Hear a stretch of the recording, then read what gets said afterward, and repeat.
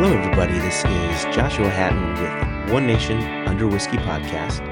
I am joined today, and as always, by my friend and business partner, Mr. Jason Johnston Yellen.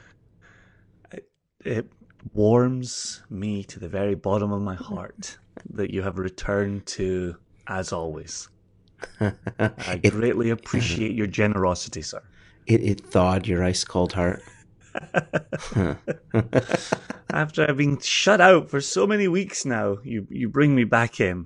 It's very much, you run this company very much like The Godfather. I know when I'm on the outs, I know when I'm on the ins, I know when I've been shut out, I know when I've been brought back in again. So thank you for that. You know where you stand with me, which is always good. You're the Don, I'm the Johnson. It all works out. Oh, right. That reminds me of my my 8th grade social. This was sort of the middle school version of a prom, and every boy, myself excluded, every boy there wore the Don Johnson look. Oh, nice. Nice. And just for frame of reference, as far as timing goes, A is Miami Vice, and B, Ozzy Osbourne's tribute album was released. There was so much Ozzy playing at that social. Couple that with 8th grade Don Johnsons everywhere. I have a hard time imagining pastels and boat shoes and no socks dancing to Ozzy Osbourne songs. It works, man. Wow. But you were in denim, I assume? No, I wore an honest to goodness suit, 3-piece suit. Last time. Yeah, now Since then, it's been all denim all the time. I've seen you. I know. Ankle to neck. Yeah. So we're not here to talk about Don Johnson, Miami Vice, denim, Ozzy Osbourne. That's okay. Previously, we weren't here to talk about video games either, but that didn't stop us. So. No, it didn't. Okay.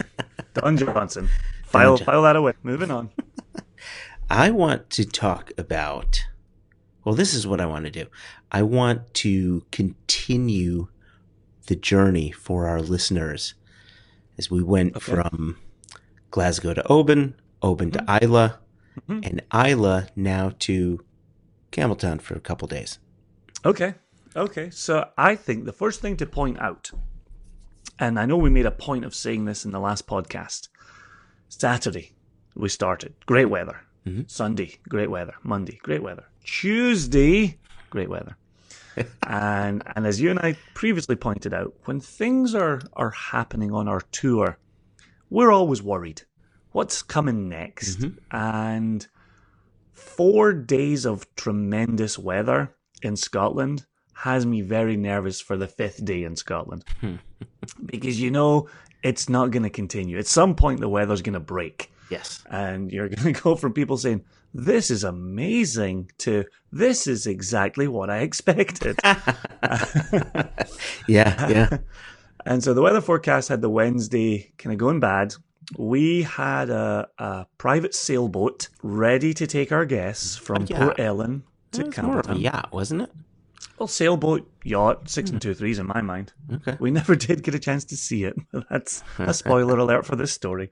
And so 2 a.m. I woke up and the rain was bouncing off the window of the accommodation. And I thought, okay, it's only 2 o'clock. We need to have our guests to Port Ellen Harbour by 8 a.m. Mm-hmm. And the captain, Brian, had said to me, we just have to push off by 8:30. That way we catch the tide. That way we catch the wind. Mm-hmm. That way we make it to Campbelltown for this afternoon. It's like, okay, we know where we stand. And so from 2 o'clock onwards, 2 a.m. onwards, I woke up every hour. And the wind got harder and the rain got harder. And I thought, oh no, this is not going to work. And so by about 7, maybe 6:30, 7 o'clock, I called our captain, Brian. And I said, so Brian, this weather seems pretty terrible. And I'll tell you how bad it was, Josh. You are. Sorry. I got very familiar for a second there. I didn't know who you were talking to at first. I had to look I know. around. It's just, honestly, a guy called Josh just walked into my office, and so I just had to dismiss him. I'm with Joshua. If you wouldn't mind, just leave us Josh, please, just for a second. I'll get back to you. And so, so what was I saying? The weather, so bad. That 8 mile straight from Bowmore to Port Ellen. Yes. It's very bouncy. It's up and down. It's built across the peat moors. And so it's already bouncy. So as this rain is coming down, the edges of the road, they flood. That's pretty normal in Scotland. You see that in a lot of rural places. The edges of the road will flood. Sure. The rain was so bad, the middle of the road started to flood as well. And so as I'm driving my car, and I, you've been with me in a car, and many of our guests, people have been with us in Scotland previously. Yeah. I can do a decent speed along those roads, right? 70, not too tricky. Putting it lightly, maybe 80. Go on. I was doing 40, and that was the best I could get out the car. It was churning through the water. All four wheels were churning, and then it would lift up on one of the little dips, zoom, fall down the other side. I thought I was in my own little boat as I was driving along that road. It was a mental experience, really crazy. So I knew things were very bad. And so when I spoke with Captain Brian, and I said, so this rain looks like it's here for a while. And he said, I'll be honest with you, Jason, the rain is the least of our worries. The bigger issue is that the wind is going to turn. Mm-hmm. And if we wait for the rain to pass, which it was scheduled to, it was forecast to, if we wait for that to pass, we'll be sailing into the wind all the way to Campbelltown. Yeah. I was like, yeah, we really don't need our guests hurling over the side of the boat. No. So unfortunately, by about 7 a.m., with us meaning to be at the harbour for 8 a.m., we cancelled the sailboat / yacht. Mm-hmm. It was a bummer. It was the first thing to get cancelled, and it was the first victim of the weather. Yeah, but it's these things where anytime you're out there, you've got to understand you got to roll with the punches, and every once in a while, shit happens. The fan sometimes gets hit. It was such a bummer because you and I had got our car scheduled on the ferry to take that over, along with luggage and bits and bobs. It was also going to enable us to bring whiskey back if we needed to bring any whiskey back. And that was, you talk about rolling with the punches. You also kind of try to see things coming. You and I knew we had a backup plan. Oh, yeah. If the weather closed in here, all we had to do was get our guests foot passenger tickets, and they were going to be on the ferry. Mm-hmm. So as much as it was a bummer to lose the sailing across, we had it more than covered. We knew we were still getting to Campbelltown. We knew we were still going ahead. And of course, the way the Scottish weather goes, by the time the ferry pushed off at about 9:30, 9:45, yeah, the weather was starting to lift. Yeah, it was still cloudy. It was still misty.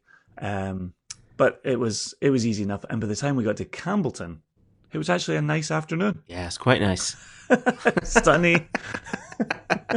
Just a little bit of wind going on. Yeah, it was lovely, easy peasy. What was then interesting, and just to tell you very, very quickly, because we'd expected our guests to be on the sailboat and we'd be picking them up from the harbour, we really had nothing planned for that afternoon in Campbelltown. And so some of our guests got to stay in the hotel and relax and nap and take a shower. And some of our guests wanted to go into town, visit the Glen Scotia distillery, which we hadn't anything scheduled for. And then some made it into the Cadenhead's tasting room and tasted through some very special releases in the back of the shop. So, really special stuff, yeah. Yeah, it was, and that's, again, the guests were also willing to roll with the punches that the weather presented. And so they said, okay, we're not on a sailboat, but here we are, we've got a bonus afternoon in Campbelltown. Let's make the best of it. So, yeah, they were all in good spirits, good nature, and yeah, had a lovely time. All they had to do was meet us at the Ardshiel for a designated time for dinner with Mark Watt from Cadenhead right. and Ranald Watson from Springbank. And that was it. Nice, easy dinner. Few drams, few Cadenhead's drams in the bar. Ardshiel Whiskey Bar. Oh, Very, oh my very gosh. nice. Highly Amazing. recommended. Yep.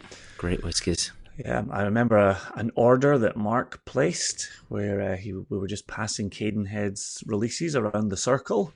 Very tasty Throisk in there. Yeah, nice, And spicy. if memory serves, a 30-year-old Clynlish, It was 30, give or take, and give or take. it was Spectacular. yeah. That was one that Lynn got, and Mm-hmm. it was one of the finer Clynlishes I've had in a good long while. Like stunning. And I'll be honest, we've had quite a few good Clynlishes in the last year or so. It's kind of hard to get a shit one.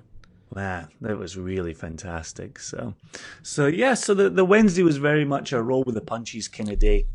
And all's well that ends well, and everybody got to bed, and everything was tickety-boo. A good day was had by all, and an early night, knowing that the Thursday was going to present some very special things. A full day.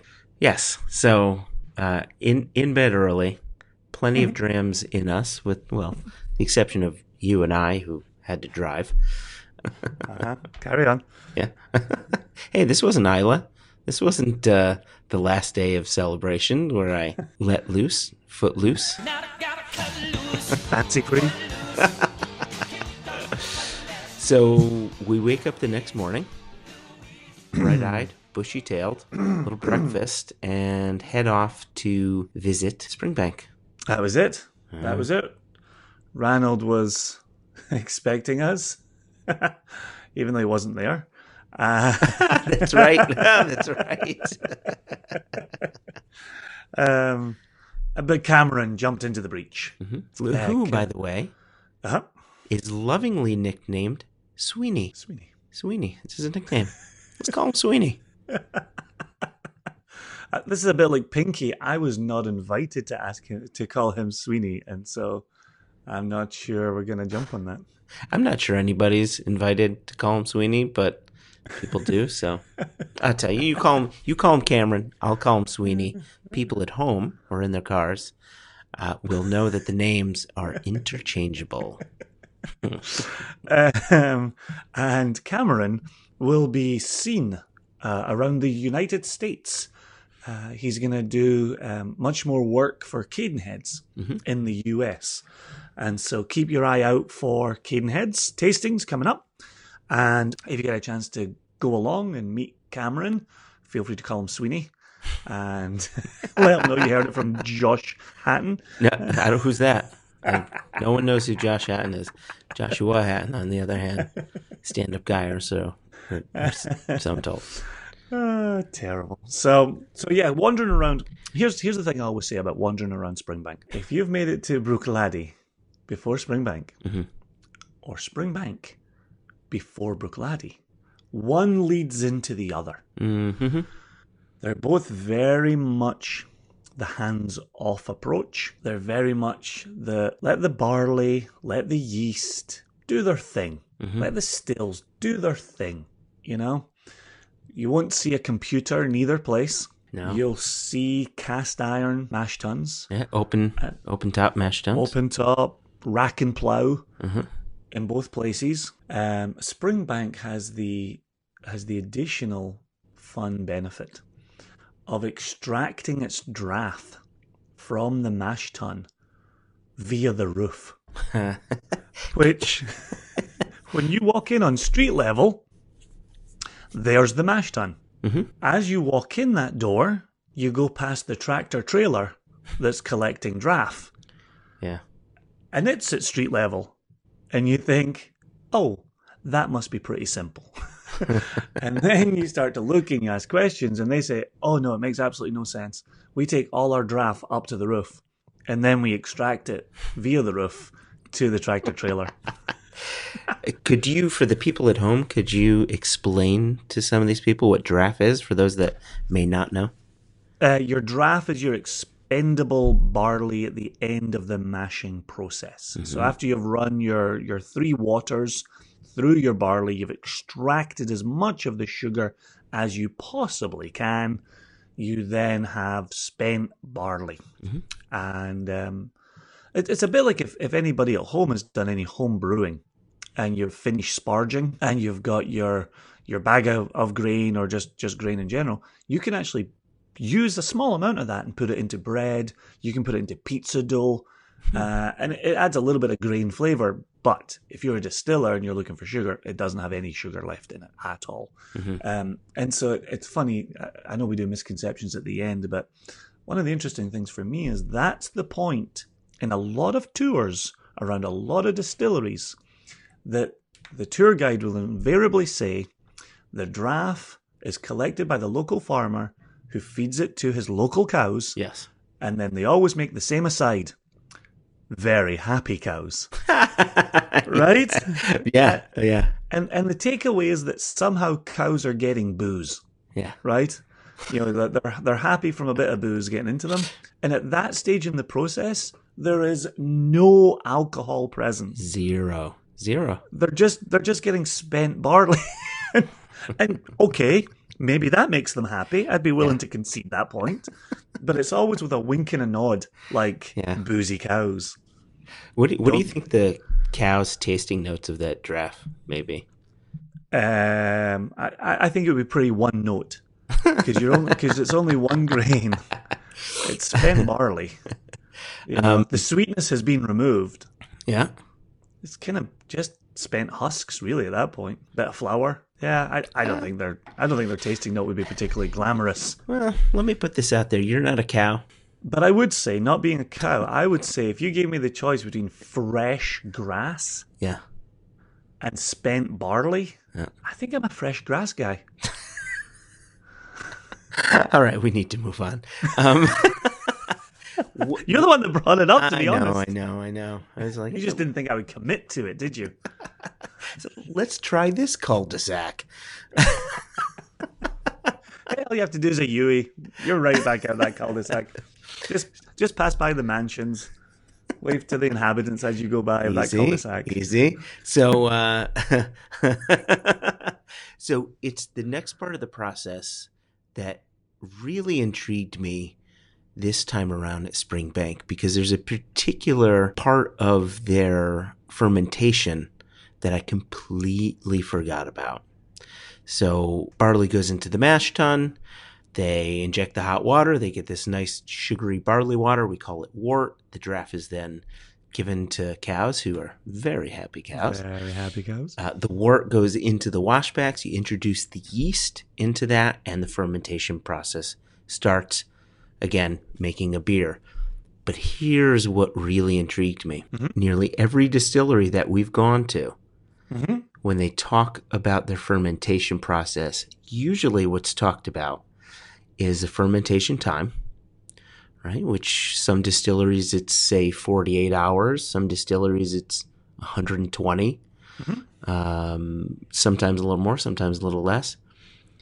And then you ask them, well, what's the ABV, right? That's something they don't normally give up. And most, most of these tour guides tell you it comes to about 8 or 9%.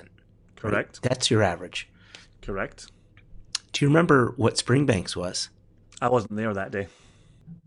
Were you not? Yes, you were. You came in late.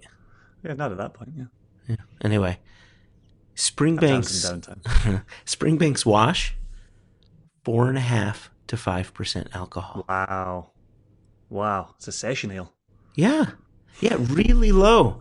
And that got me to thinking about how much of that part of the process plays into the overall spirit character. If they brought that up to 8 or 9%, would Springbank have the flavor profile that it has? And part of me thinks not. Part of me thinks it'd be quite different. Why? I don't know. I'm not a chemist. I have no idea. I'm just making grand assumptions here.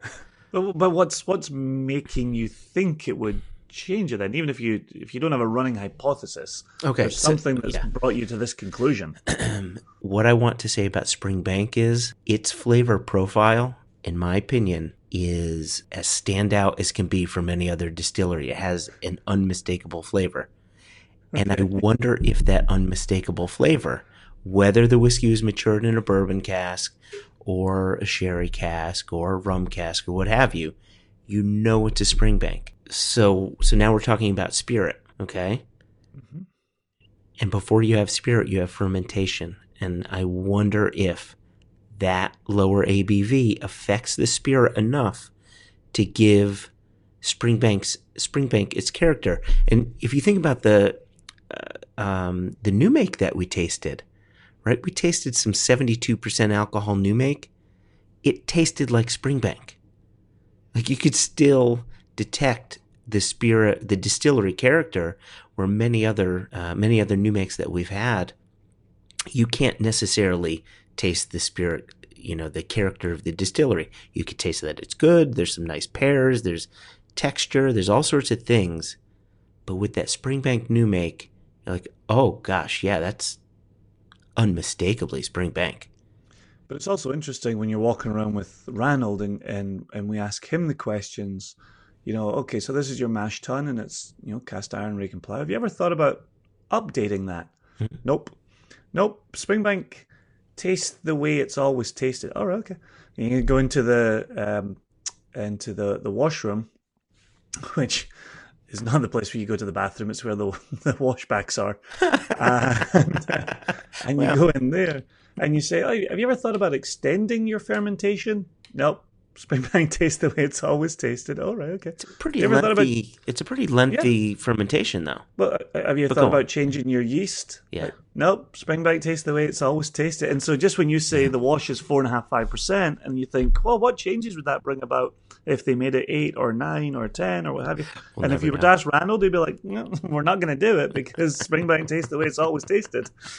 It's just a key component for them is they are deeply connected to their traditional practices and the flavors that have always come from those traditional practices. Mm-hmm. And power to them. Same as it's one of the few in Scotland that still continues to use the worm tubs. Yeah. There has to be a beefiness, a meatiness in Springbank New Make that comes from the worm tubs, since that seems to be a consistent result of using worm tubs. Yeah. So Jason explained draft. I'll quickly explain worm tubs. Yeah. So you make your wash or your beer, and then you distill that.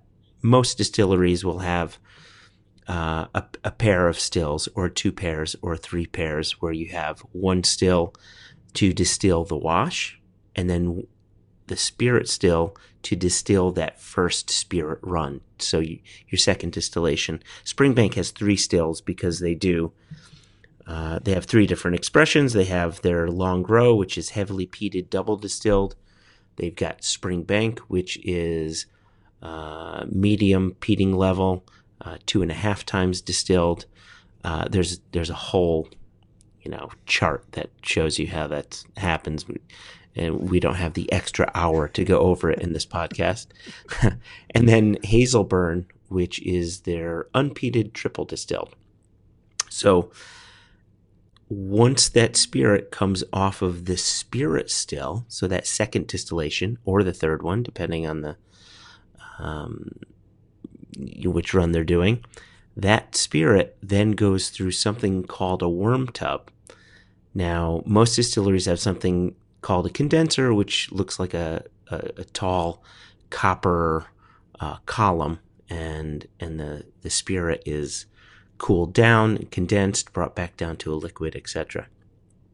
But with a worm tub, the worm is a massive copper pipe that just coils up inside of like a small swimming pool almost. and the spirit slowly condenses through a lot of copper tubing or pipe, which purifies the spirit, but also, for whatever reason, and maybe you can chime in here, Jason, if you know the answer, tends to make for a slightly heavier presence in the overall flavor profile. You find it in Springbank, you find it in Glenelgin, you find it in Anach. Did you say Old Pulteney? I didn't say Old Pulteney, but Old Pulteney. Same deal, yeah. It's still beefy, heavy new make. And Craigellachie, right? Yeah. Which, again, new make is known for that as well. I've no idea what it is in the process that does that, but it seems to be consistent Yep. with those who use it. Maybe it's the speed at which it passes through. It seems a little counterintuitive because the more copper contact you have, as you just said, you remove the impurities from it. Mm-hmm. If you remove impurities, I'm thinking you're going to get lighter, fruitier, floral, and instead you get heavier and oilier and meatier. So Yeah. if anybody knows, drop us an email. It's always fun to hear. Yeah. Once we get one of those distillery managers on, we'll ask them why does the worm tub do what it does? Yeah. Yeah. Not just simply what is the outcome, but why is that the outcome? Yeah.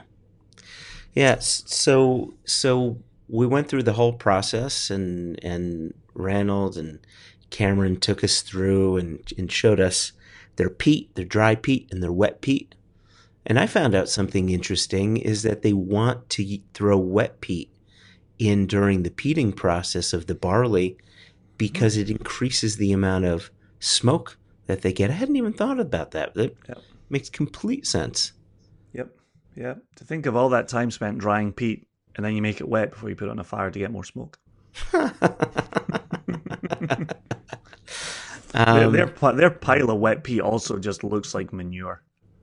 It's not your beautiful bricks that have dried in a pyramid against the Isle of Wind. It's more like somebody just picked it all up with a big, massive spoon and went, bleh. Yeah. There you go. It doesn't taste like manure, though. I mean, happy cows. Happy cows.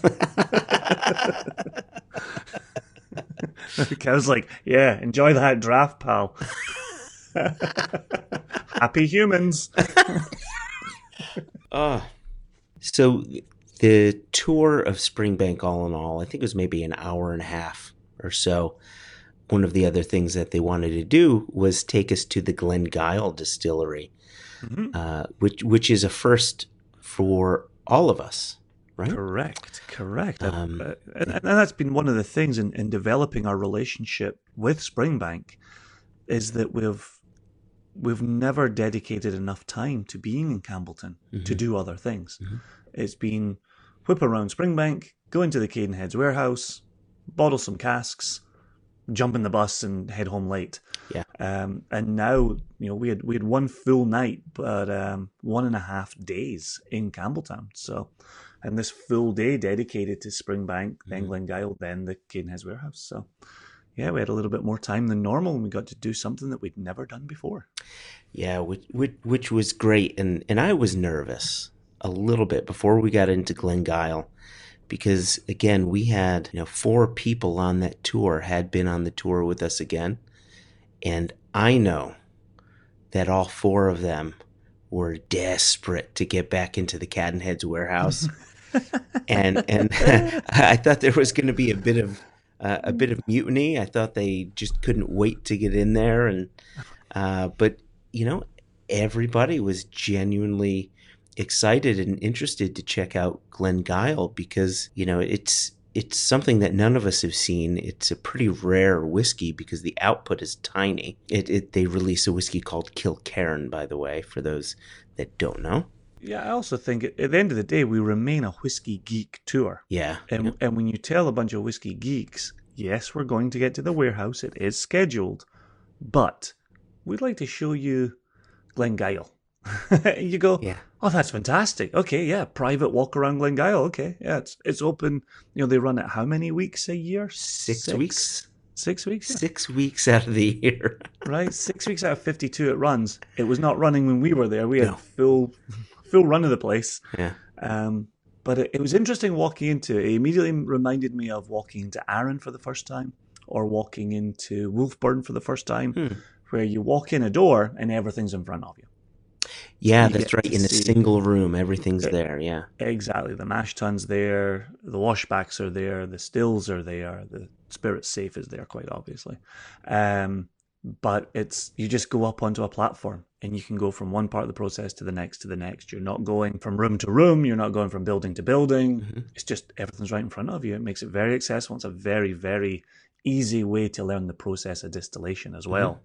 Where you're like, oh yeah, okay. That leads into that, leads into that, leads into that. Okay. Right. which is one of the reasons I've always enjoyed taking people to Arran, because boom, it's right in front of them. And then, given that Wolfburn's in the very, very, very northern tip of Scotland, I've only led a couple of tours there. And now here we were at Glengyle for the very first time. Mm-hmm. What stood out to you the most about that distillery? I would say going around, hearing where each little piece had come from. Mm-hmm. It really was a distillery rebuilt, because I think the original Glengyle closed in 1925. Somewhere around there, yeah. And so it's a distillery rebuilt on a shoestring budget. Mm-hmm. Where, oh yeah, we picked that up for 100,000. We picked that up for 50,000.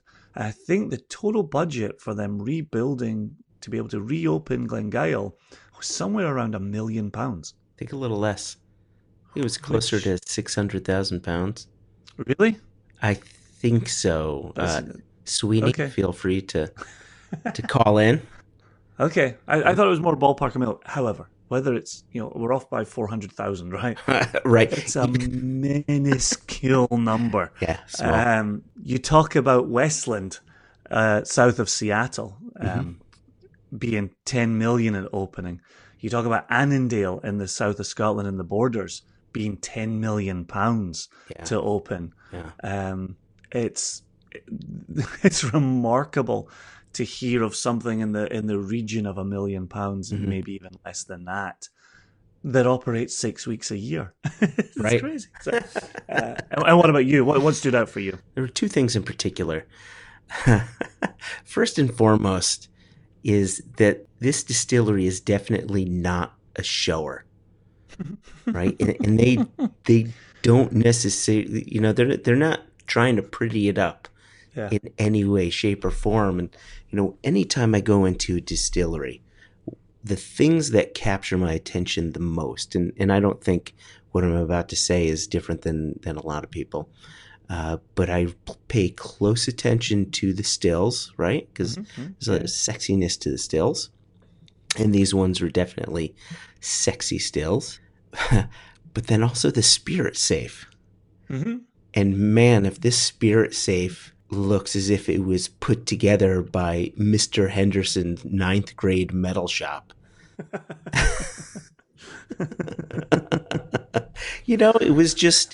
It was built for a single purpose, to be a spirit safe. It wasn't built to look pretty. It was built for a spirit to run through it. Exactly. Usually, for those that may not know what a spirit safe is or know what it looks like, all of your spirit runs through this quote unquote spirit safe, and, it'd be made out of copper, and it's got this, these glass windows that you can look through, but it's locked up. And that was historically done. And only the tax and excise man, would have a key to it to open it up. And, because you couldn't take spirit out of there because of tax reasons and so forth. But they were always beautiful, really beautiful. And this one simply was not. So that captured my attention. Okay, I just called it up on my phone just to look at an image of it just as you're describing it. Uh-huh. It's utilitarian, there's no doubt about it, but it has a certain quality to it.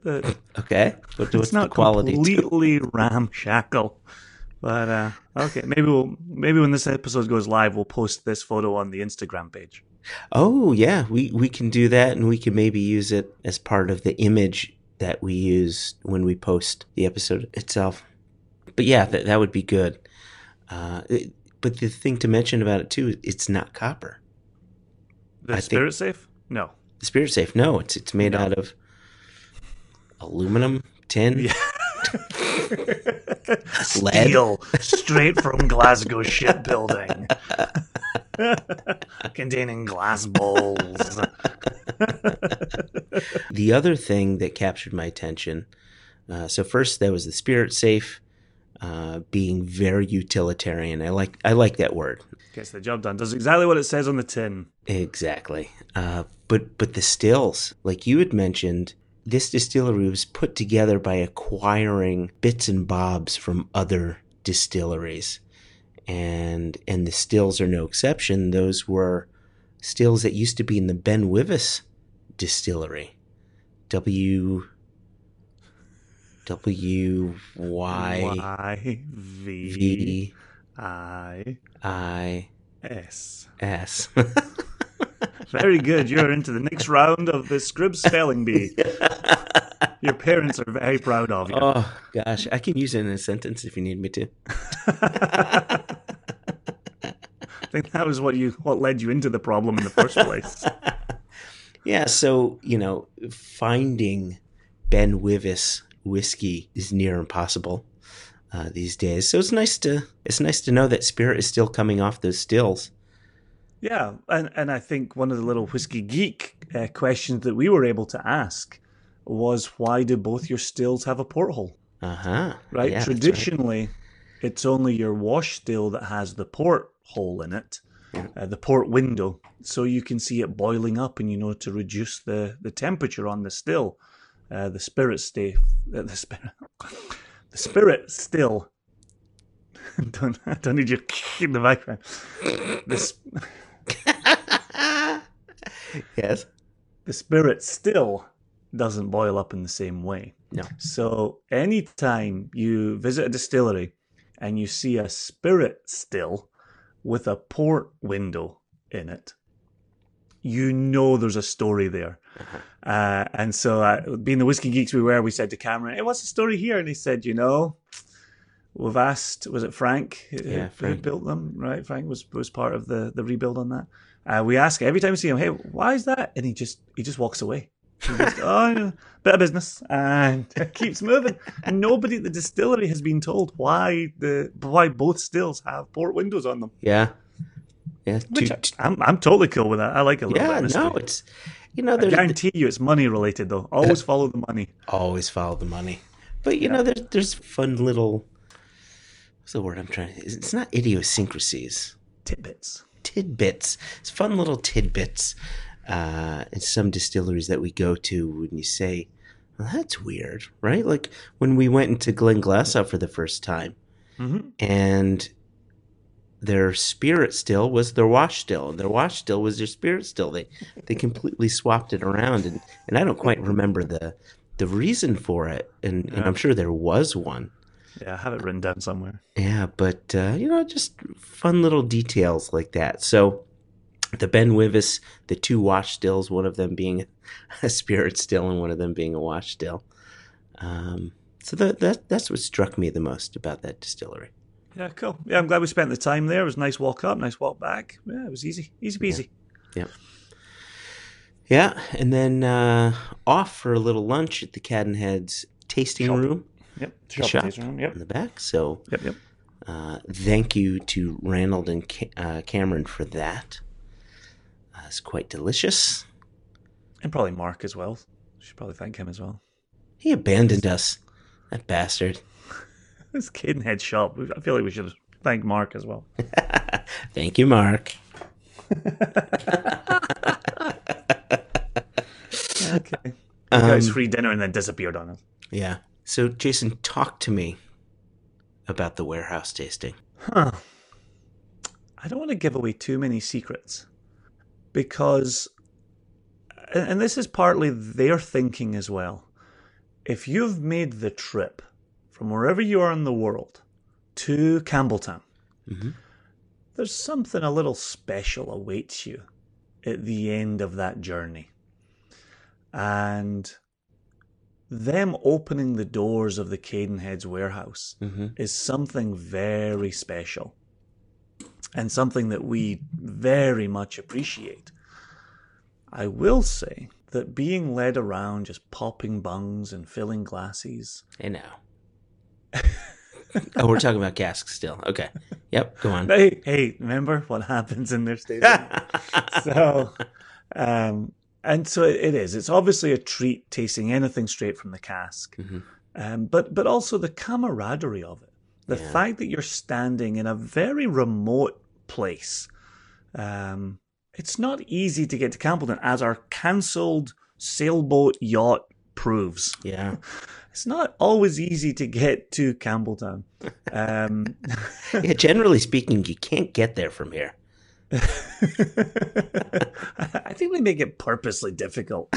But yeah, they're what, 3.5 hours from Glasgow, even in a car, even without stopping, even driving fast. Yeah. They're 3.5 hours from Glasgow. And it's 5 miles. That's the crazy thing. Well played, Haddon. Well played.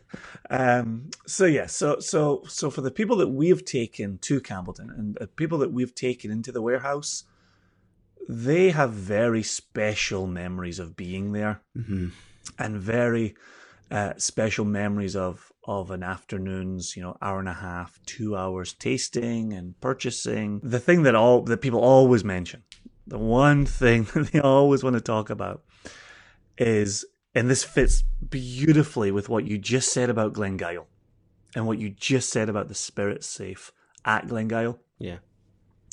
There is no attempt to pretty up the warehouse that you go into. It is dark and dank and moldy and fungal. And if you go for a little wander between casks, it's not entirely clear what you'll be putting your foot in, or whether you'll be able to stay upright, or whether your lungs will work into advanced adulthood. It's a very special place that, if you want to go and taste directly from casks and perhaps buy a few bottles, this is the place for you. If you want there to be beautifully designed windows and freshly painted white walls and maybe a video showing, kilts and bagpipes, this is not the place for you. No. And I love that messaging of it.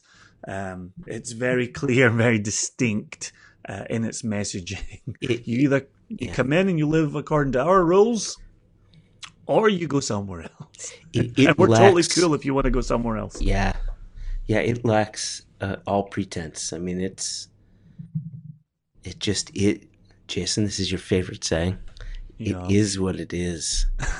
110%, Josh Ryan. 110. No, and I do firmly believe that those people who get to go into that warehouse become members of a select circle. There's a very small number of people in this world who have been in the Cadenheads warehouse and sampled and purchased direct from casks. Yeah. And I think if any of those people were to bump into each other elsewhere in the world, what a fantastic meeting point their conversation would have. That becomes a night of stories and beers and laughing, and it's it's like guys who've been to prison. I memean, they have their stories, right? We have our stories. Going off between the casks, you could end up with something a bit nasty like being in prison, I'll tell you that. You have a favourite one that we sampled? I'm so glad you asked. We're definitely not given the list of what we sampled. That really does stay in the warehouse. No, that's. But if you had a favourite, let me and let the listeners know about that.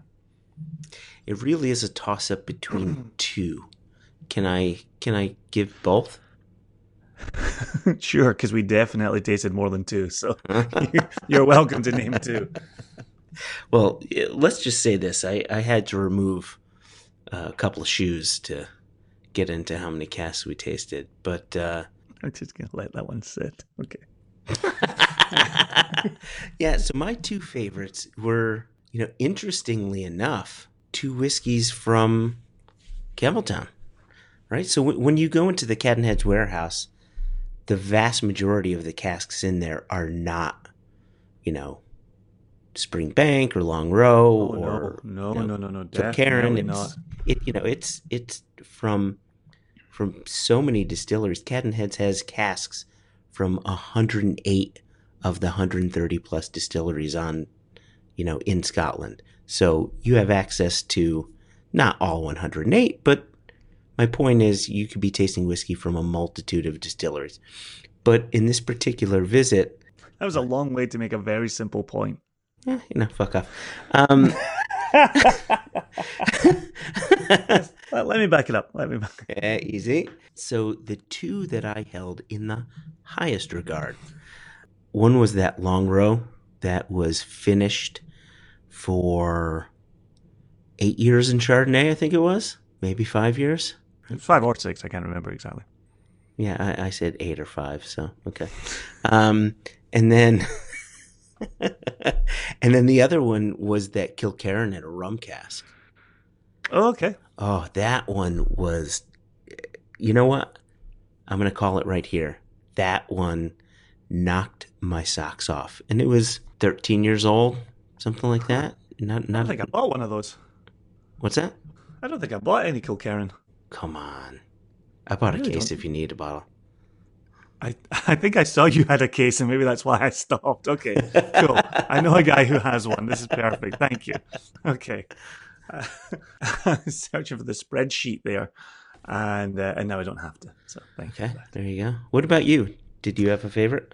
The long row, definitely. Yeah. Yeah, I thought the long row was just splendid. Very nice balance. And again, one of those pleasant surprises where looking at something that had spent that much time in Chardonnay really didn't excite me. Yeah. I didn't think I was going to like it nearly as much as I did. Mm-hmm. And I always like being surprised like that. Do you remember what the Auchentoshan was matured in? So the Auchentoshan was extra matured. Oh no, I think was it all of its life? I thought it was full maturation. Yeah, so it was Chateau Lafite. Oh, and that's one that I went into it expecting to really like it. Yeah. And I really did not.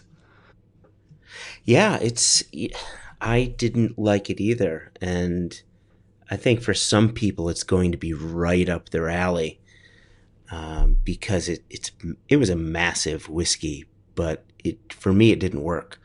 And No. Here's one of the things about the Cadenheads guys is you can tell them that, and they'll say, "Yeah, makes sense. You don't like it. Let's move on." It's fair enough. Onwards and upwards. Yeah. But yeah, I didn't really dig the Auchentoshan, but a few bottles were purchased by our group. There were some in our group who really dug it. So Joshua. Jason Uwa. It's so funny. See, when I listen back to these podcasts, I always know where we've had a break in conversation because you always say, "So, Jason." I'm like, that's it. That's the point. It's like, boo-doo-doo-doo-doo-doo-doo-doo. So, Jason. Okay, transition. Here we go. Yeah. Hold on tight, everybody. So, a cue to the listener, we are going to we will pivot, as the new saying is. It is. Pivot is the new thing. So Joshua, before we move away from this and conclude our time in Campbelltown, I do want to offer sincere thanks to Mark and Ranald and Cameron/Sweeney. Yes. For what they organised for us, B, allowed us to do, C, just the sheer fun of it. We had a Wednesday night right through a Thursday that just couldn't have been any more fun. And one thing I was thinking as you and I were talking here, for some of our listeners, we haven't really explained why we're using Springbank and Glengyle and Cadenheads interchangeably. And so they're all under the same ownership. They're all owned by the Mitchell family, which is now down to one gentleman, Headley Wright, who is in his 80s, always referred to as Mr. Wright. Yeah. Just so you know, Joshua, in case you pull out a nickname for the chap, Mr. Wright is in his 80s, and the distillery will pass on to the people of Campbelltown. Yeah. Isn't that amazing?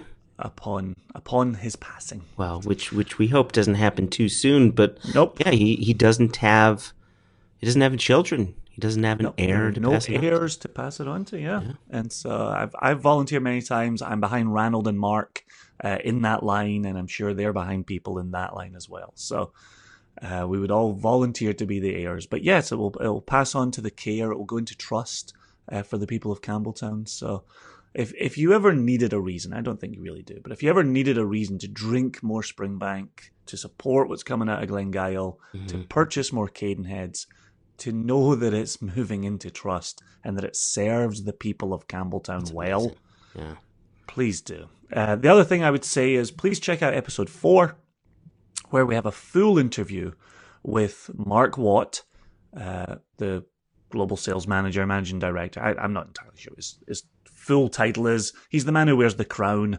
for Cadenheads. Sits at the golden throne. Yeah, that's how we best describe him. Please listen to the interview with him. And at some point in the future, we do want to get a full interview with Ranald. So that we can have that Springbank conversation and get him on wax, talking about the tradition, talk about the trust, talk about ownership, talk about his full position. So there's still a lot to talk about, but that'll occur in other future podcasts. Yeah, good. Jason, given the length of the conversation that we had, and the fact that we don't have any massive news that we need to share, I suggest we pass on the news segment. Just to be clear. Oh, right. Extra, extra! Read all about it! Life story of Playboy Penny! Extra, extra! Extra, extra! Read all about it! Me and that Playboy in trouble again! Whiskey Jubilee Chicago tickets still ticking along, ready for November 9. Oh, yes. Retail release and upcoming Single Cast Nation online membership releases are on the boat coming over. That is still a thing that is happening. Yep, early October is when that should land. And here we are, September 10. Yep. And the Whiskey New York City Jubilee bottlings that we discussed in a previous episode have started shipping out of San Francisco this week. Yes. Okay. So there's not big new news, but there is ongoing news. So there you go. That's it. I just wanted to get that out in the open. Thank you. Thank you. Thank you for your time. Thank you. Cheers. Thank you. Jason, thank you. I'll go back to the corner. Thank you. Cheers. We've been getting some mail, and in the past couple episodes, we just sort of passed on by, simply because we didn't have that time that we talked about. But I mentioned in I forget which episode, but I mentioned in a previous episode that someone had reached out to us through Instagram. Yes, through the Instagram machine. I feel like you mentioned that just in the last episode, to be honest.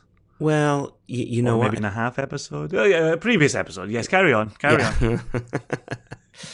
So I wanted to bring this up because he had a very interesting question.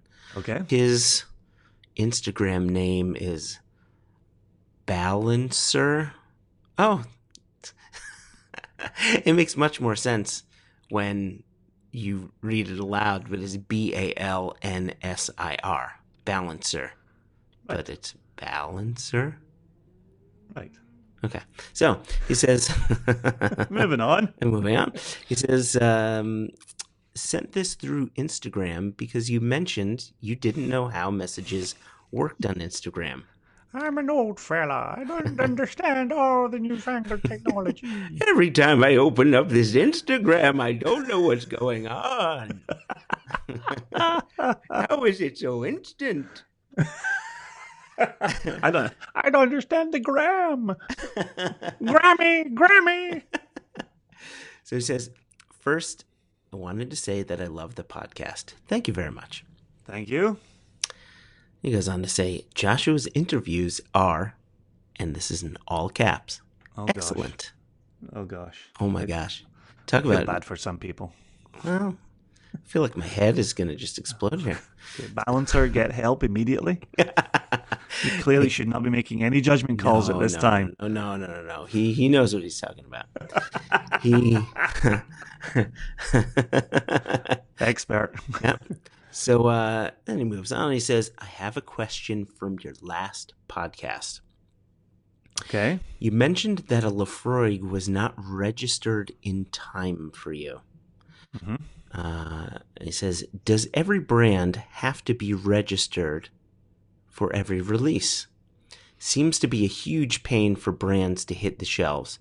Also, are some states more difficult than others to get whiskey registered? Just curious. Oh, great question. Yeah. Super duper. Yeah. Yeah. Yep. So, Thank you for writing in with that balancer. Yeah, thank you. That was very nice. Very fun. So let's explain our lives to you when it comes to registering stuff. As with, hold on, let me back up here. Yeah, back up. Always best. Always best to back up. Yep. Back it up. Back it in. Let me begin.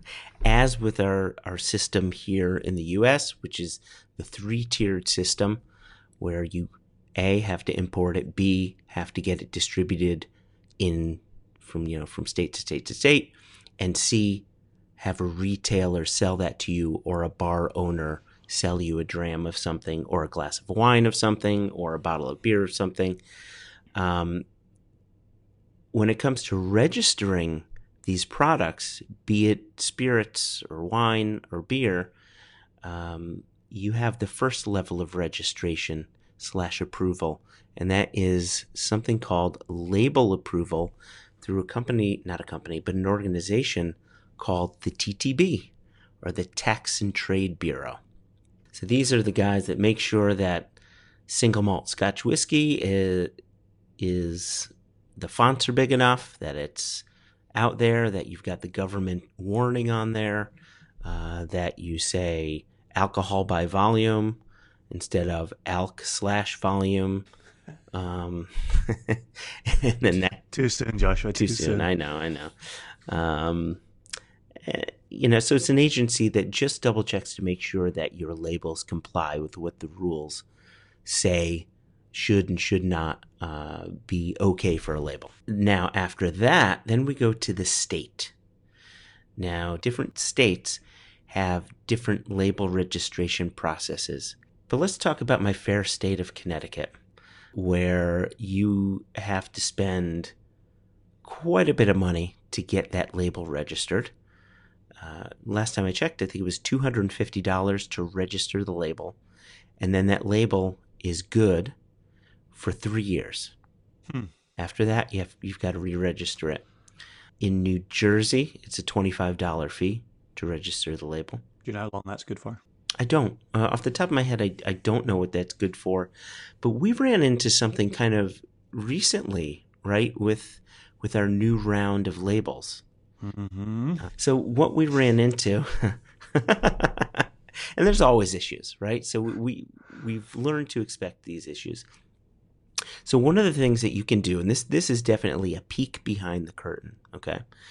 If you want to get a label registered, but you're not exactly certain of the final details, there are key parts of that label that can be changed, right? So, for instance, our 28-year-old Cambus, it's a 28-year-old, 42.6% alcohol, but we didn't know at the time if that Cambus would have turned 29 by the time it got bottled. So we just put a label in, said it was 29 years, and I don't think we had the exact ABV, so we just put in, 6.7, something like that, just to get it approved, just so they see that all the parts are in the right place. Here's where the issue comes into play. When we send New York that approval, and it's called a COLA, a certificate of blah, blah, blah, whatever. It's the legal certificate saying that that label's approved. They have to send that to the New York State Liquor Authority. And the New York State Liquor Authority will say, okay, wait, 29 years old, that's what it says on the certificate. We also need to see the actual label itself. Can you send me the label? And then we send them the label, and the label says, no, sorry, this is actually 28 years old, and it's 42.6% alcohol. I spy trouble. Right? Yeah. So there are little things like that that have to be rectified. And so to answer your question, every single release from every distillery, every independent bottler, every brewer, you name it, has to go through this type of stuff in some way, shape, or form. But these distributors, they have a position for people called compliance, who knows how to handle all of this stuff. They know every single in and out. So we rely heavily on our distributors to make sure that everything is being done the way that it should be. Certificate of label approval. Oh my gosh. The label approval was the easy part. What would the L be? We're talking about labels. What would the L be? Lobotomy. Lobotomy. Oh, you'd rather have a full bottle in front of you than a frontal lobotomy? Oh, jeez. Telling me? So, I want to thank Balancer again for the question and for reaching out and for teaching us that Instagram works. I will say this. Oh? Discussing label certification is about as boring as it gets in the industry. Mm-hmm. However, you and I have committed to an industry podcast, and if there are a handful of listeners who found that riveting, then it was worth our time bringing it up and discussing it. I think there also may be a handful of listeners that took a rivet gun to their head. Just end it. End it now. Is this what you mean by riveting? I tell you what, though, if they found the label discussion a wonderful relief from our dad jokes, then again, our time will have been well spent. Oh, can I tell you a dad joke? No. Come on. Okay. How do you know that you've passed a rhino? How do you know you've passed a rhino? Go on. Can't put the toilet lid down. Good Lord. Good. That may or may not make it to the final cut. Did David Stirk tell you that at Maltstock? He did. That has David Stirk's name all over it. And now you have to leave it in because it was obviously identified as a David Stirk joke. So speaking of Maltstock. Yes. Which what a transition. Hey, look at that. It's perfect. We've spent the past hour or so building up to that segue. Everything. Even the cola talk was all leading up to that moment. Don Johnson, every bit of it. Ozzy Osbourne's tribute. So I'm currently in Amsterdam, having just enjoyed a short bit of time at Maltstock, where I got to spend time with David Stirk from Exclusive Malts, who was our first interview, with Mark Watt of Cadenheads, who was our fourth interview, of Lucas Denoyak of Old Polney, Belle Blair, who was episode 6, I want to say. Okay. But the reason I bring this up is Mark Watt brought up what I think is a wonderful misconception. And yet, when we asked him for a misconception on our podcast, he didn't bring this one up. He didn't bring this one up. I was really surprised by it. So he started going, first off, his campfire masterclass was amazing, right? He had 200 people, men and women, from around the world, just, listening to him and Sweeney give this masterclass. And basically, it was watching a comedy act. It was Laurel and Hardy. But one of the things that Mark likes to do is to dispel things and to take away the pretentiousness that unfortunately bleeds into the industry on occasion. And being an independent bottler, he thought it was apropos to talk about a common phrase that consumers say, that some bottlers may say. I don't know. I haven't heard this. Intros like this always worry me because then I'm just waiting on hearing something that I say all the time and that I firmly believe in. Well, so, keep going. I'll throw myself on my sword if I have to. So, what he said was the casks selected for indie bottlings, those casks were selected at their peak. Yeah, we purposely avoid saying that. Right? Because how do you know if it's at its peak? Okay. Phew. Okay. Whew. That's a relief. Okay, Yeah, this is yeah. something that you and I feel pretty. And I'm sorry to interrupt you here, but it comes to mind for our Kilhoman 4, where Exactly. And I was going to go there, but where I'm going to let you okay. go there. Well, we poured that so often for so many people, and what did we hear? This is amazing. Could you imagine what this would be like as an 8-year-old? Nope. No, I can't. No? Because it could completely fall off a cliff at any second. It could be amazing. It could be Without a doubt. 100 times better than it was as a 4-year-old, Yeah. which was already pretty damn spectacular. Yep. Yep. Or it could completely change on you. Yeah. We liked it as it was. So I'm Right. sorry for Yeah. preempting you on that one. No. That's exactly what I was going to say is you simply don't know. It could fall off a cliff, and it could fall off a cliff for 6 months. And then all of a sudden it takes a turn because the weather changed for some reason, or, what have you. And it could very well be that our 4-year-old Kilhoman, which A, was fantastic, Yep. could have been amazing as a 10-year-old. We don't know. We don't know what the prime is for a single cask. But what we've said from the very get-go is when we select a cask, we are selecting a moment in time. And at this particular moment in time, this cask is really good. Yep, exactly. And we leave it at that. But there's so many people say, "Oh, this is perfect. This is the best, this cask will ever be." And you simply just don't know that. So I think, No.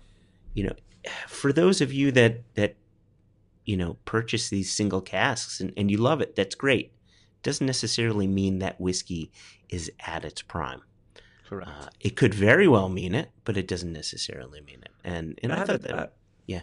I had another example with Mick and Tammy, who run the Highland Stillhouse in Oregon City, which is a fantastic whiskey bar that if you're anywhere near, go visit it. And if you're not near, make yourself near it. And they were part of a private group who owned a Port Charlotte cask at Bruichladdich. Mm-hmm.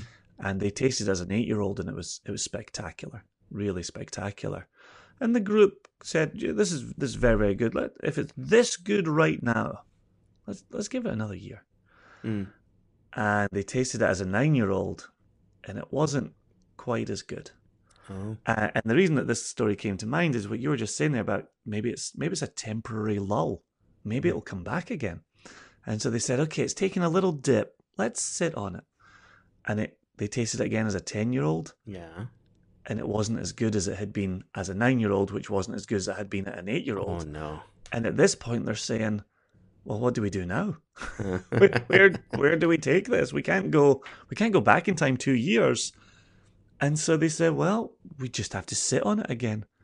And they sat on it, and the last I spoke to them, they were waiting to taste it as an 11-year-old. And that was a couple of years ago. I'm not entirely sure what happened to the cask at the end of that. Wow. But it shows that chance that's always being taken. And it's one of the things you and I have talked about in previous podcasts, where we'll make a cask decision and we'll let whoever we're purchasing it from know, whether it's a broker or it's a distillery, okay, this is the cask for us. Then we move into the various processes that we have to move into. And in some cases, it can be 3 months, 6 months, a year between us selecting the cask and having the bottle of it in our hand. Yeah. Yep. And we often kind of hunker down and say, "Okay, what's happened in the time since we selected this?" Mm-hmm. And we've always said, "Okay, that's as good as it was when we selected it," or, "Oh boy, that's even better than it was when we selected it." Yeah. How lucky are we? We've thankfully never been in a position where we've said, "Oh no, like this took 6 extra months and it fell off a cliff, but it's not as good as I remember it." Yeah. We've touch wood, knock, knock, knock, avoided a whole bunch of problems there. But you and I think as we're describing this tour that we've been on, I think we've presented ourselves as nervous Nellies who worry about a lot of things all the time. And that is certainly one of those things that we find ourselves worrying about. Yeah. Will this be the time when we don't get as lucky? We're 6, almost 7 years into this. So, which, when you're 4 days of good weather on Isla, you know where it can only go. Wow, that sounds like a glass half full with poison. I'm just saying you're not going to get me to stop being nervous about it. Yeah. That's all I'm saying. Okay. Might we avoid the situation? Yes. Will we stop being nervous? No. No. That's why your hair's so gray. That's it. Pure white. I've been worrying like this since I was 16. So, we need to close this out. You need We to do. We do. It's been another good one. Thoroughly enjoyed going back around our Campbellton. Yeah. This was yes. And when we next come back with an episode, we'll be closing out our tour on Isla. Yeah, there's something I am so excited to talk about. I'm not going to say what it is. Just let people know that I'm going to be excited. I'm just going to be real excited, Joshua Hatton, next episode. I'm going to be pumped. Before we close out, I just need to remind people, please give us some nice 5-star reviews on iTunes. Say some nice things on there. We're getting more and more listenership. I have not visited that in a while. I need to remedy that. As soon as we close this recording, I'm going to go off to iTunes. So thank you to the people that have taken the time. Yes, thank you in advance for kind words. Yep, all those words and stars have helped to grow our listenership, and you telling your friends and your friends telling their friends. It's all been great. So thank you. Awesome. Thank you. And for folks like Balancer and anyone else who wants to reach out to us, you can do so by email, questions@onenationunderwhiskey. You could also do so by Twitter. I love the fact you led with Balancer and then said email. I was like, oh, wow, he's leading with the Instagram address this week. Nope, right back to email. No, you got to do the Balancer list. reached out over Instagram DM. No, I make my list by priority. Or not by sensibility. By sensibility. No, I think we're seeing many more people on Instagram now. I think it's Instagram nonsense. should be the priority. Really? Email Grandpa. Slow it down. Pump the brakes, Grandpa. Get on the Instas. I think you should reach out to us by teletype. What is our teletype number? Just out of curiosity. If you go out into the middle of a field, bring out your record player. Oh, and this is perfect. Yeah, and play Rush's YYZ. Okay. That will be a way in which you can listen to us. First that, and then Red Bruschetta. That will summon the teletyper. Yeah, and then you'll be able to teletype. I don't know what the hell I'm saying. Is the teletyper? Is that a character? Is that like Skinny Man? Is that what I'm hearing here? Wasn't one of the Teletubbies gay? I'm not sure what the purple one has got to do with anything. Yeah, he had a handbag. That was it. He never. He just had a handbag. So, for those of you that want to reach out to us, like our friend Balancer did, you can do so a multitude of ways. And I'm going to begin with Instagram in this particular case. Okay. So you can reach out to us via Instagram. Our handle is @OneNationUnderWhiskey. Feel free to tag us on something, right? Oh, that'd be fun. Drinking some whiskey and you want to send us a picture, we'd love that. Yeah. You can tweet at us via the Twitter machine, and that is @OneNationWhiskey. You could email us, which is, I enjoy the emails, and that is questions@onenationunderwhiskey. And then finally, you can Facebook message us, facebook.com/onenationunderwhiskey. And as always, is there an E in whiskey, Jason? There is not. No, there's no E in whiskey. So, Jason, that brings us to a close. Tickety-boo. Yeah. Lovely time. Lovely time as always. Indeed.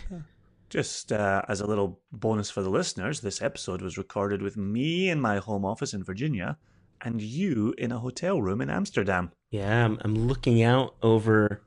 I'm not sure you want to describe what you can see out your hotel window. Yeah, maybe I shouldn't say. Yeah. Given that it's always the penis with you, I think we should just leave it at this. No, there's none of that. Just None of that. A beautiful canal, Lovely. if you know what I mean. A That I'm canal? looking. A canal? A canal.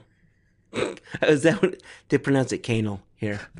They really love Canal here in Amsterdam. Jesus Christ. Oh, gosh. Thanks to the listeners. There's a couple different movies they released, for the boats, because they have like boats you can rent and you can, take, your wife out or what have you. And it's a whole series. So it's Canal Lovers volumes 1 through 7. Yeah. Some people just hang out on the rim of the boat as they're going down the canal. It's been real. Oh, gosh. Okay. Thanks to our listeners. Thank you. Thanks to our participants. Yes, thank you. And thank you to you for coming in loud and clear from Amsterdam. Thank you. Thank you for coming in loud and clear through Virginia. Cheers. All right. Cheers.